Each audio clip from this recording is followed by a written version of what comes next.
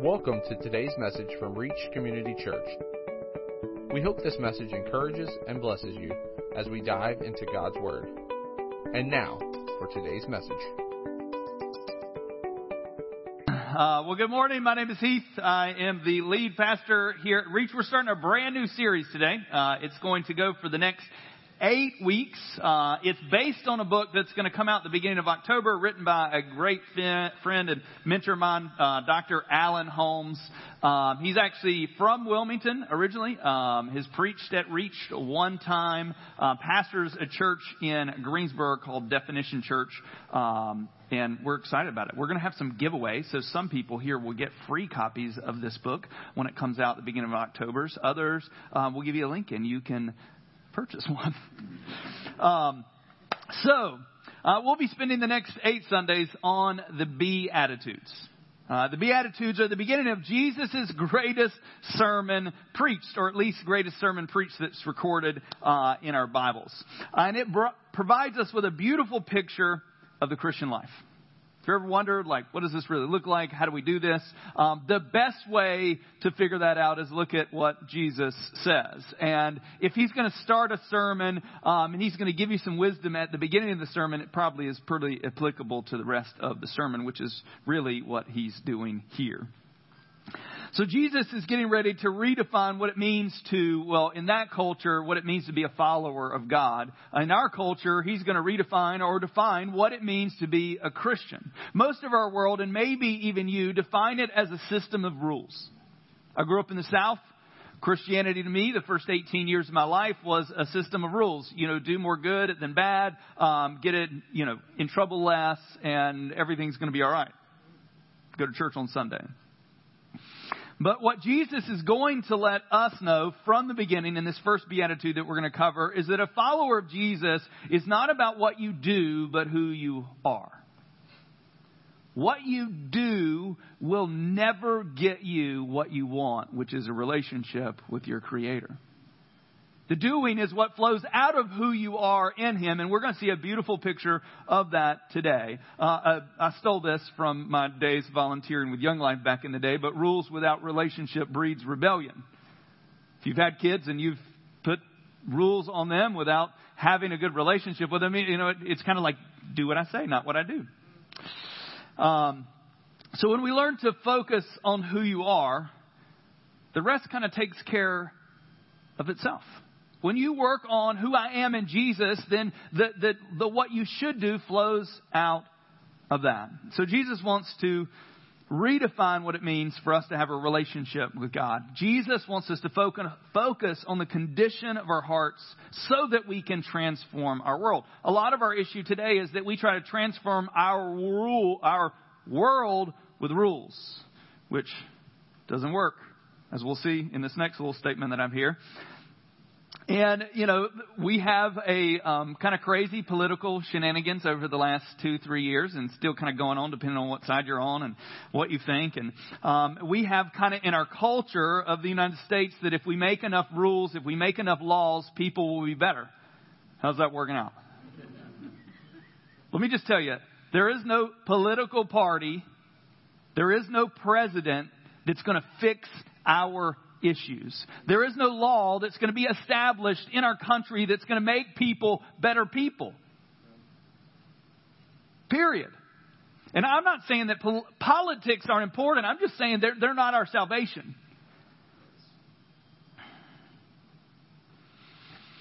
The heart is what God is going after. This is what we're going to see today and what we'll see over the next 8 weeks. Jesus is going to address all the hot button ethical issues of his day. But he understands that if he does not get the heart, he cannot change his culture or his people.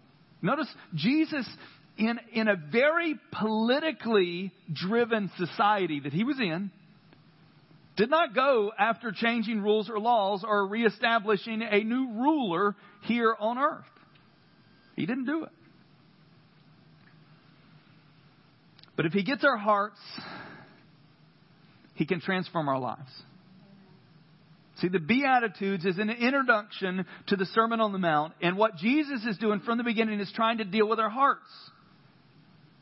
The first 4 Beatitudes deal with our relationship with God. And we're going to talk about the first one today. And the last 4 of the Beatitudes talk about our relationship with God transforms our relationships with others.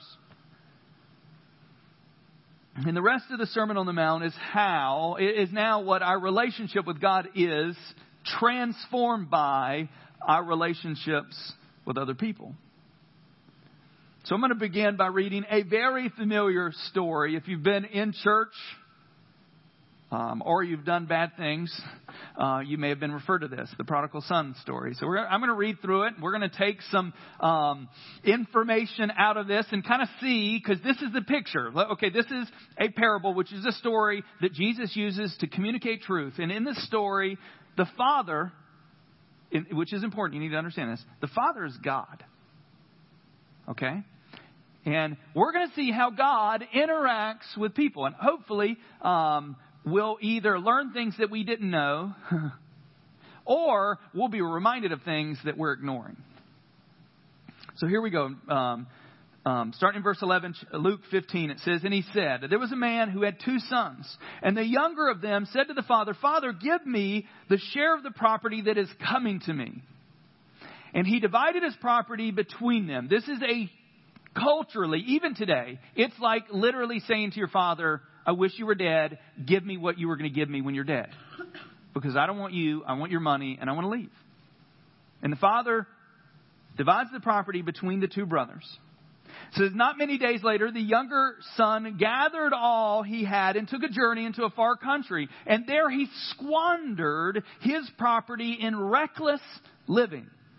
And when he had spent everything, a severe famine arose in that country, and he began to be in need. So that he went and hired himself to one of the citizens of the country, and he sent him into the field to feed the pigs." Okay, this story is with good Jews.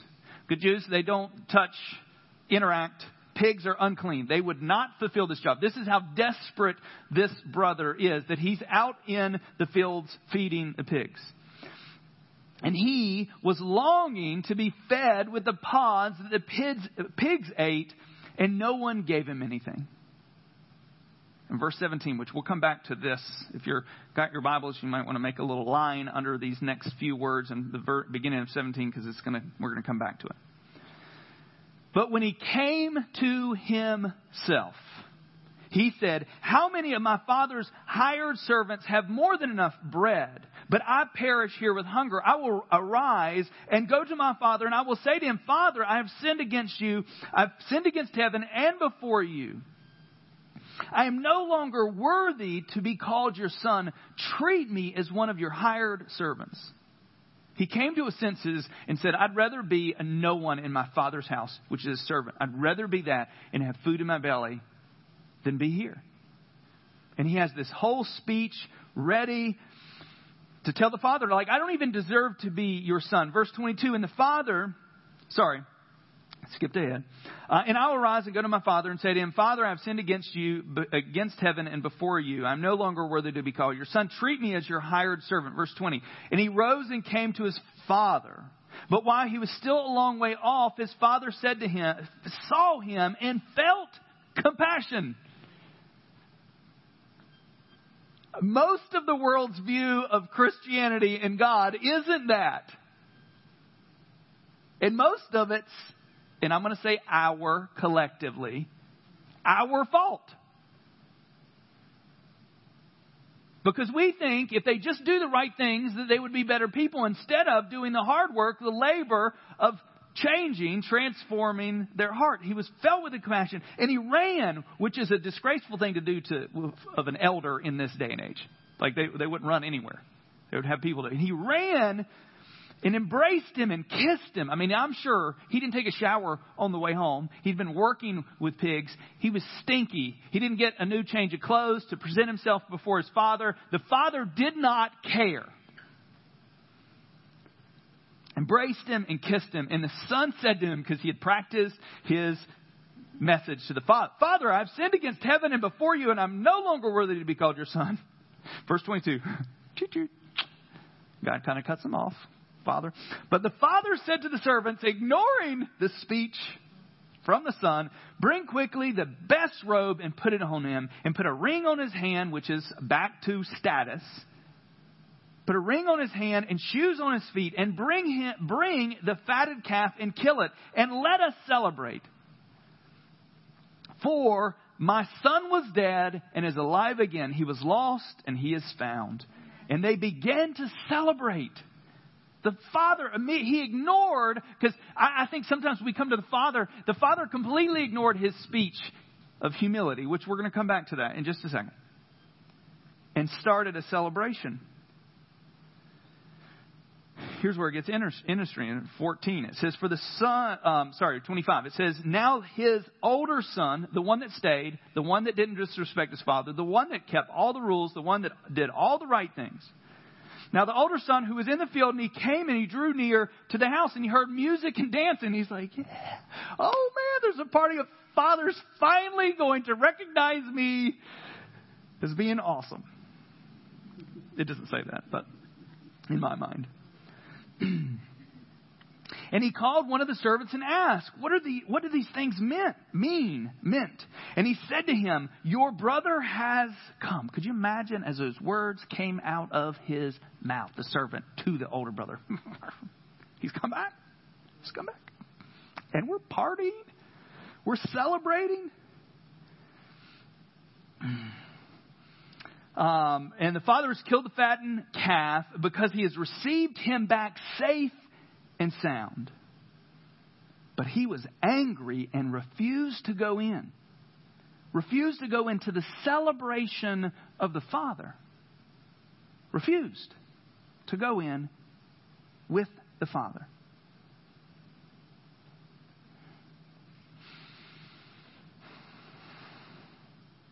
He didn't just leave it there. His father came out and entreated him. But he answered his father, look, these many years I have served you and never disobeyed your command. Yet you never gave me a young goat that I might celebrate with my friends. But when this son of yours, not my brother, not a dear friend, but when this son of yours came, who has devoured your property with prostitute, you killed a fattened calf for him. And he said to him, son, you were always with me, and all that is mine is yours. It was fitting to celebrate and be glad. For this brother was dead and is alive. He was lost and he is found.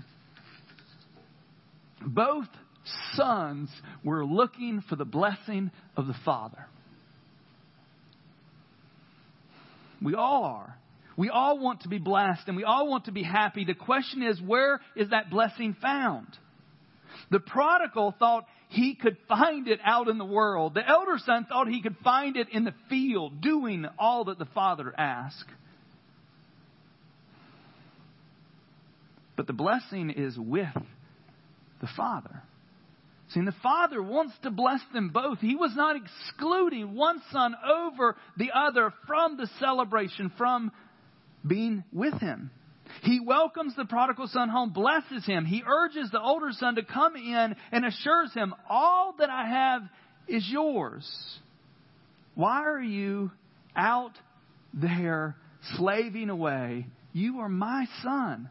God wants to say to you through the series, whether you are in the world or the field, to come home and let me bless you, which we're going to clarify, because I think blessing is also another word that has just been totally ripped off by pastors that have jets and $100,000, $200,000, $300,000 cars, and they think blessing is things. And we've convinced a lot of people in the U.S., not just church, but our U.S. culture and whatever, that the blessing comes with these things. So we're going to clarify that. So don't get too much like, this is one of those churches, this is one of those sermons that if I just be with God, He's going to give me everything that I want, which isn't where we're going. So, but He only blesses one son. Let's be honest. If these two sons were yours, which one would you bless? I mean, let's not, all the religious parts of us wants to go, well, this is God's story and God's right. So whatever God says must be the truth. I mean, honestly, if this happened to you, if you had one son that just completely destroyed your house and completely took all your money and went away and came back and confessed and repented before you, would you celebrate? Well, you're ruining my story. Come on. But that's the truth. The older son dishonors the father by staying away from the father's generosity. So which son are you? Because honestly, anytime we have a gathering of people under the Christian dome, we have some of us here that we get it. You're saved by grace, and you're fully aware of that. You know every day that without Jesus, you have nothing. You have nothing to offer. And there's some of us that have been around churches forever that think that we've just done the right thing and we've showed up at the right times and we've volunteered for the right amount of hours and we've given enough to that box that's back there that I'm blessed. But we miss Jesus. We do all the right things, but we miss the Father. And the Father is trying to bring us in. So you may identify with the prodigal. You know that you're not worthy of God's love and grace. Maybe you identify with the older brother and feel like you have worked hard and deserve God's love and grace. Either way, God would say, stop running, stop striving, come home and let me bless you. Jesus begins his ministry pleading with us to come home and be blessed. Matthew 4:17, it says, repent of your sins and turn to God and come home, for the kingdom of heaven is near. He's saying, hey, guys, here is where the blessing is. And remember what that word repent meant. It means to turn around, to come home. I have a blessing for you. Then he begins his first and most famous sermon by inviting us again 9 times to be blessed, which is what the Beatitudes are.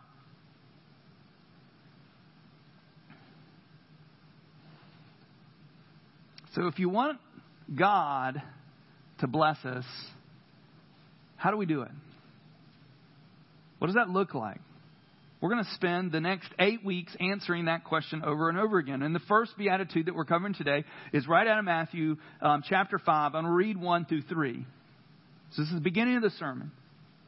Seeing the crowds, he went up on the mountain, and when he sat down, his disciples came to him, and he opened his mouth and taught them, saying, blessed are the poor in spirit, for theirs is the kingdom of heaven. What does it mean to be blessed? The blessing is a deep sense of well-being, satisfaction, and contentment that is not dependent on my circumstances. The blessing comes from having a thriving relationship with Jesus, which greatly enhances our relationships with each other. Today's whole message, and I'm just going to tell you, it's something that I feel like God, over the last 3 weeks and some of my other messages, has been kicking me in the teeth, is this idea of humility. What does that look like? And that's what we're talking about. To the poor in spirit is they're humbled. They aren't thinking like God owes me something. So how do we begin living a blessed life? The step 1, which is this Sunday, is this humility. See, Jesus says God blesses those who are poor. Jesus is saying that the first step to be blessed, to have a blessed life, is realizing that without Jesus, you are spiritually bankrupt. Without Jesus, you are spiritually poor. No matter how many good things you do, no matter how many great books you read, no matter how great you are to other people, if we miss Jesus, we miss everything. This is difficult for us to understand. But in our prodigal son story, they are both spiritually bankrupt. We think of the story as one sinner, but there's 2 that have missed God by doing their own thing. One, wickedness, and the other, their own self-righteousness. They have both dishonored the Father. They were both far away from the kingdom. The only difference, and this is important, the only difference is that the prodigal humbles himself before his Father and casts him on the mercy and grace. And when he does, he is blessed. The older son seems closer to home, but his pride is keeping him from entering in and receiving the blessing. He is trying to earn what can only be received by faith through the Father's amazing grace. Without Jesus, we are all spiritually bankrupt. Jesus is inviting us to come home and be blessed. In Jesus, all that the Father has is ours. In Jesus, we have everything that we need.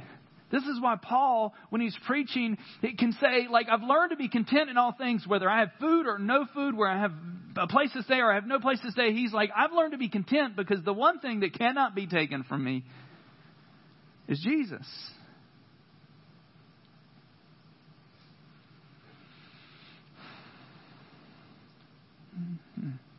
So what do we do? Well, here's a reminder. In Romans 3, chapter 10, it says, none is righteous. No, not one. No one understands. No one seeks God. No one has seeked God. All have turned aside. Together they have become worthless. No one does good, not even one. All of us. If you're in this room and you've loved, surrendered to Jesus for the last 40 to 60 years, we're still in that same boat. Without Jesus, we have nothing. Isaiah 64:6, it says, we have all become like one who is unclean, and all our righteous deeds are like a polluted garment. We all fade like a leaf, and our iniquities, like the wind, take us away. We've missed. Humility should be the baseline for Christianity. And it shouldn't be the baseline to get us into Christianity. It should be the baseline for us being a Christian. If you want to just take a deep dive, I'm listening to it. Andrew Murray wrote this book called Humility. I mean, if you want to just thinking, I'm humble enough, just go ahead. It's real thin. You can read it. You can listen to it on Audible, which is what I do. But humility is the baseline. It is who Jesus was. He came humbled. We talked about this a few weeks ago, where he didn't even count himself equal to God. Humility was who he was. And you know what he did with 3 years of his disciples' time is he convinced them over and over again, as they're asking, hey, we want to be number 1 and number 2. Who is going to be the greatest? When they're asking all of these really dumb things, he's teaching them humility. And then when he dies and leaves them and he comes back and he restores them, some of them, like Peter, finally get it. They finally get it. See, if you don't understand the depths of your depravity, our depravity, we cannot appreciate the beauty of the gospel. We cannot appreciate what God has done through his Son. And this is continual. If you don't keep this at the front of your life, you'll begin to think like the older brother that I deserve God in all the goodness that he gives me because of how good I am. And that's not how it works. It's our humility that brings us to this place of enjoying him. See, think about the 2 sons after the encounter with the Father. The prodigal is full of gratitude because of the mercy, grace, and love and generosity of the Father. The elder son is full of rage and judgment because he is not getting what he believes he deserves. He despises the Father's mercy, love, and grace and generosity and hates his brother. Which of these 2 would you want to be friends with? I mean, when we have friends like this, I've not known a ton, but when you meet somebody that's just it's just humble and broken. And I don't mean broken like they're a mess. I just mean they get it. And it's hard. I'm just telling you, it's difficult. Living in this world that is constantly trying to get you to show how great you are. I read some statistic, I think 30% of photos that are taken today are selfies. Selfies.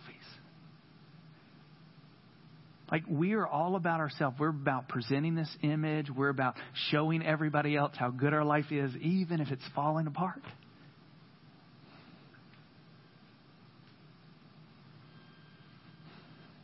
See, we have to humble ourselves. Luke 15:7, but when he came to himself, when he finally humbled himself, he returned to the Father.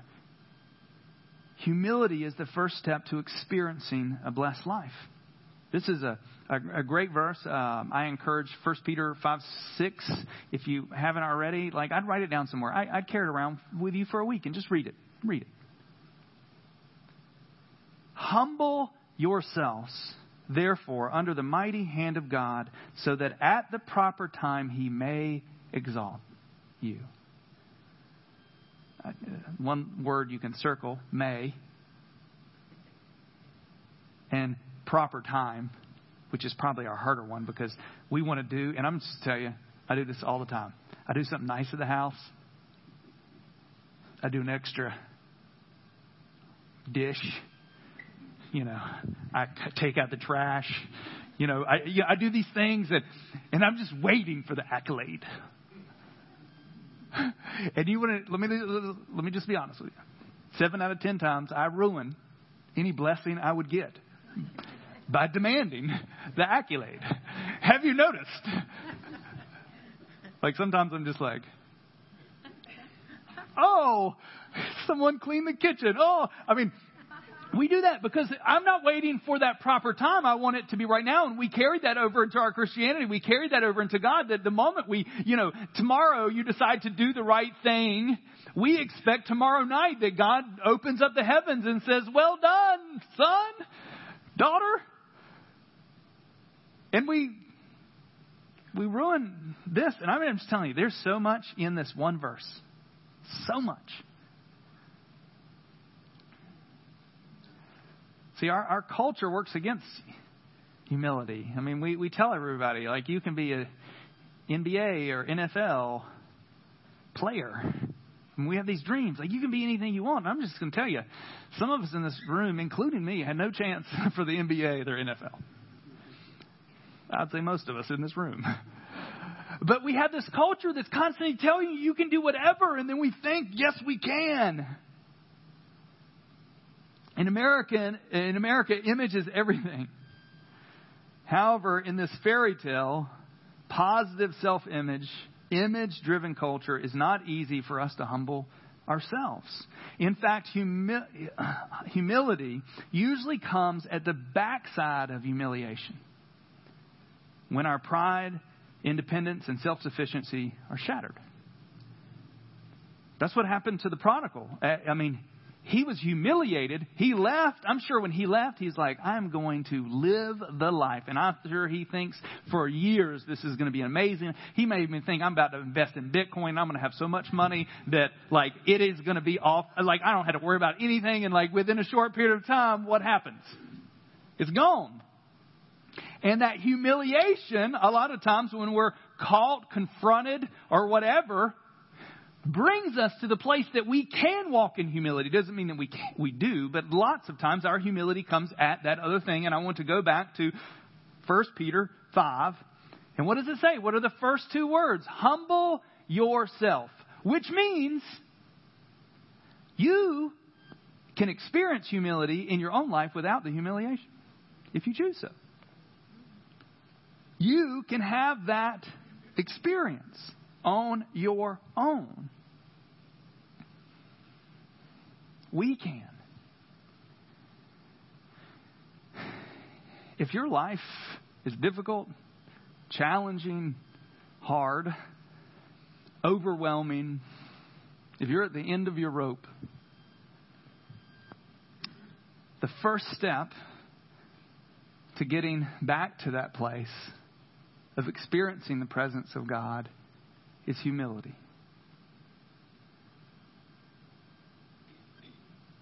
you can wait until you're feeding pigs with pods that you want to eat. Or you can today, here in this moment, humble yourself. Look, I want to change our city. We moved to Leland to plant this church. 4 days will be our 9-year anniversary on September the 23rd, 2012. Because we had a vision for God transforming our city. And let me just tell you, God is the one who does the transformation. God is the one who changes hearts. All we do here at Reach is try to communicate what He wants for you, which is just what we're doing today. We're showing you His Word. Here we're going into His sermon. I mean, like, this is it. He's telling the world what it means to follow Jesus. And He starts off with these very odd blessings. And we can consider them odd and think nothing of them. Or we can choose to ask ourselves, what is God asking of this? If we want the kingdom, for theirs is the kingdom of heaven. If we want to be a part of that kingdom, then blessed are the poor in spirit. So if you're here and you think, man, I got this, I am good, you're in trouble.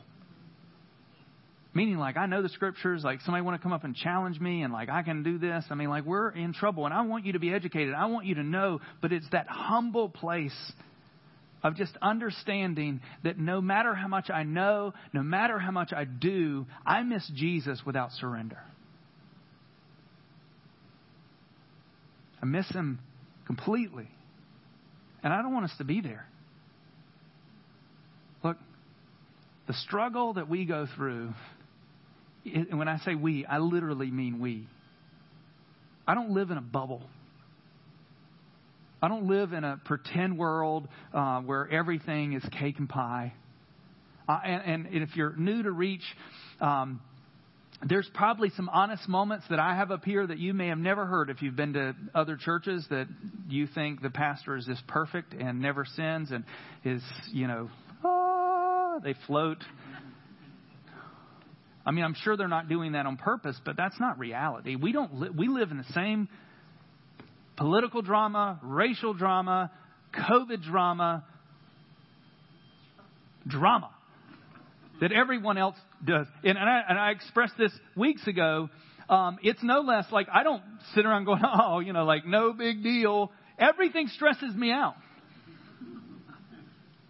Like if you think that I'm just cavalier about things, I'm not. Like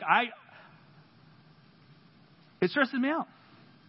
Because I want to be a good pastor. I want to lead the people, you guys, as I should, because I understand that one day I'm going to stand before Jesus. And I want to make the right decisions, but I don't know sometimes. And we have to go back to the same place of going, I need Jesus. More than I need the answer about fill in the blank. I don't even want to say some of the words again.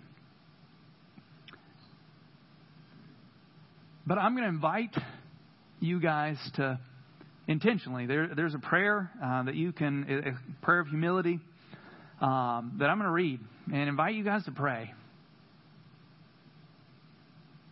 Because if you want to enter into that grace and freedom, you get to choose it.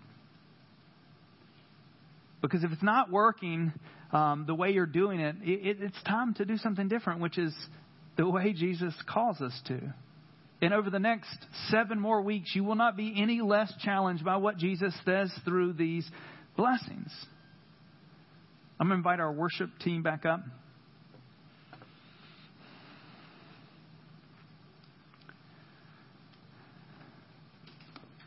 I want us to choose humility. I want you to choose humility. Not because it's something that we must do, but I think it is the way that we experience God. It is the way that we receive His blessing. And remember what that blessing is. Blessing is connection to Him. Blessing is presence with God.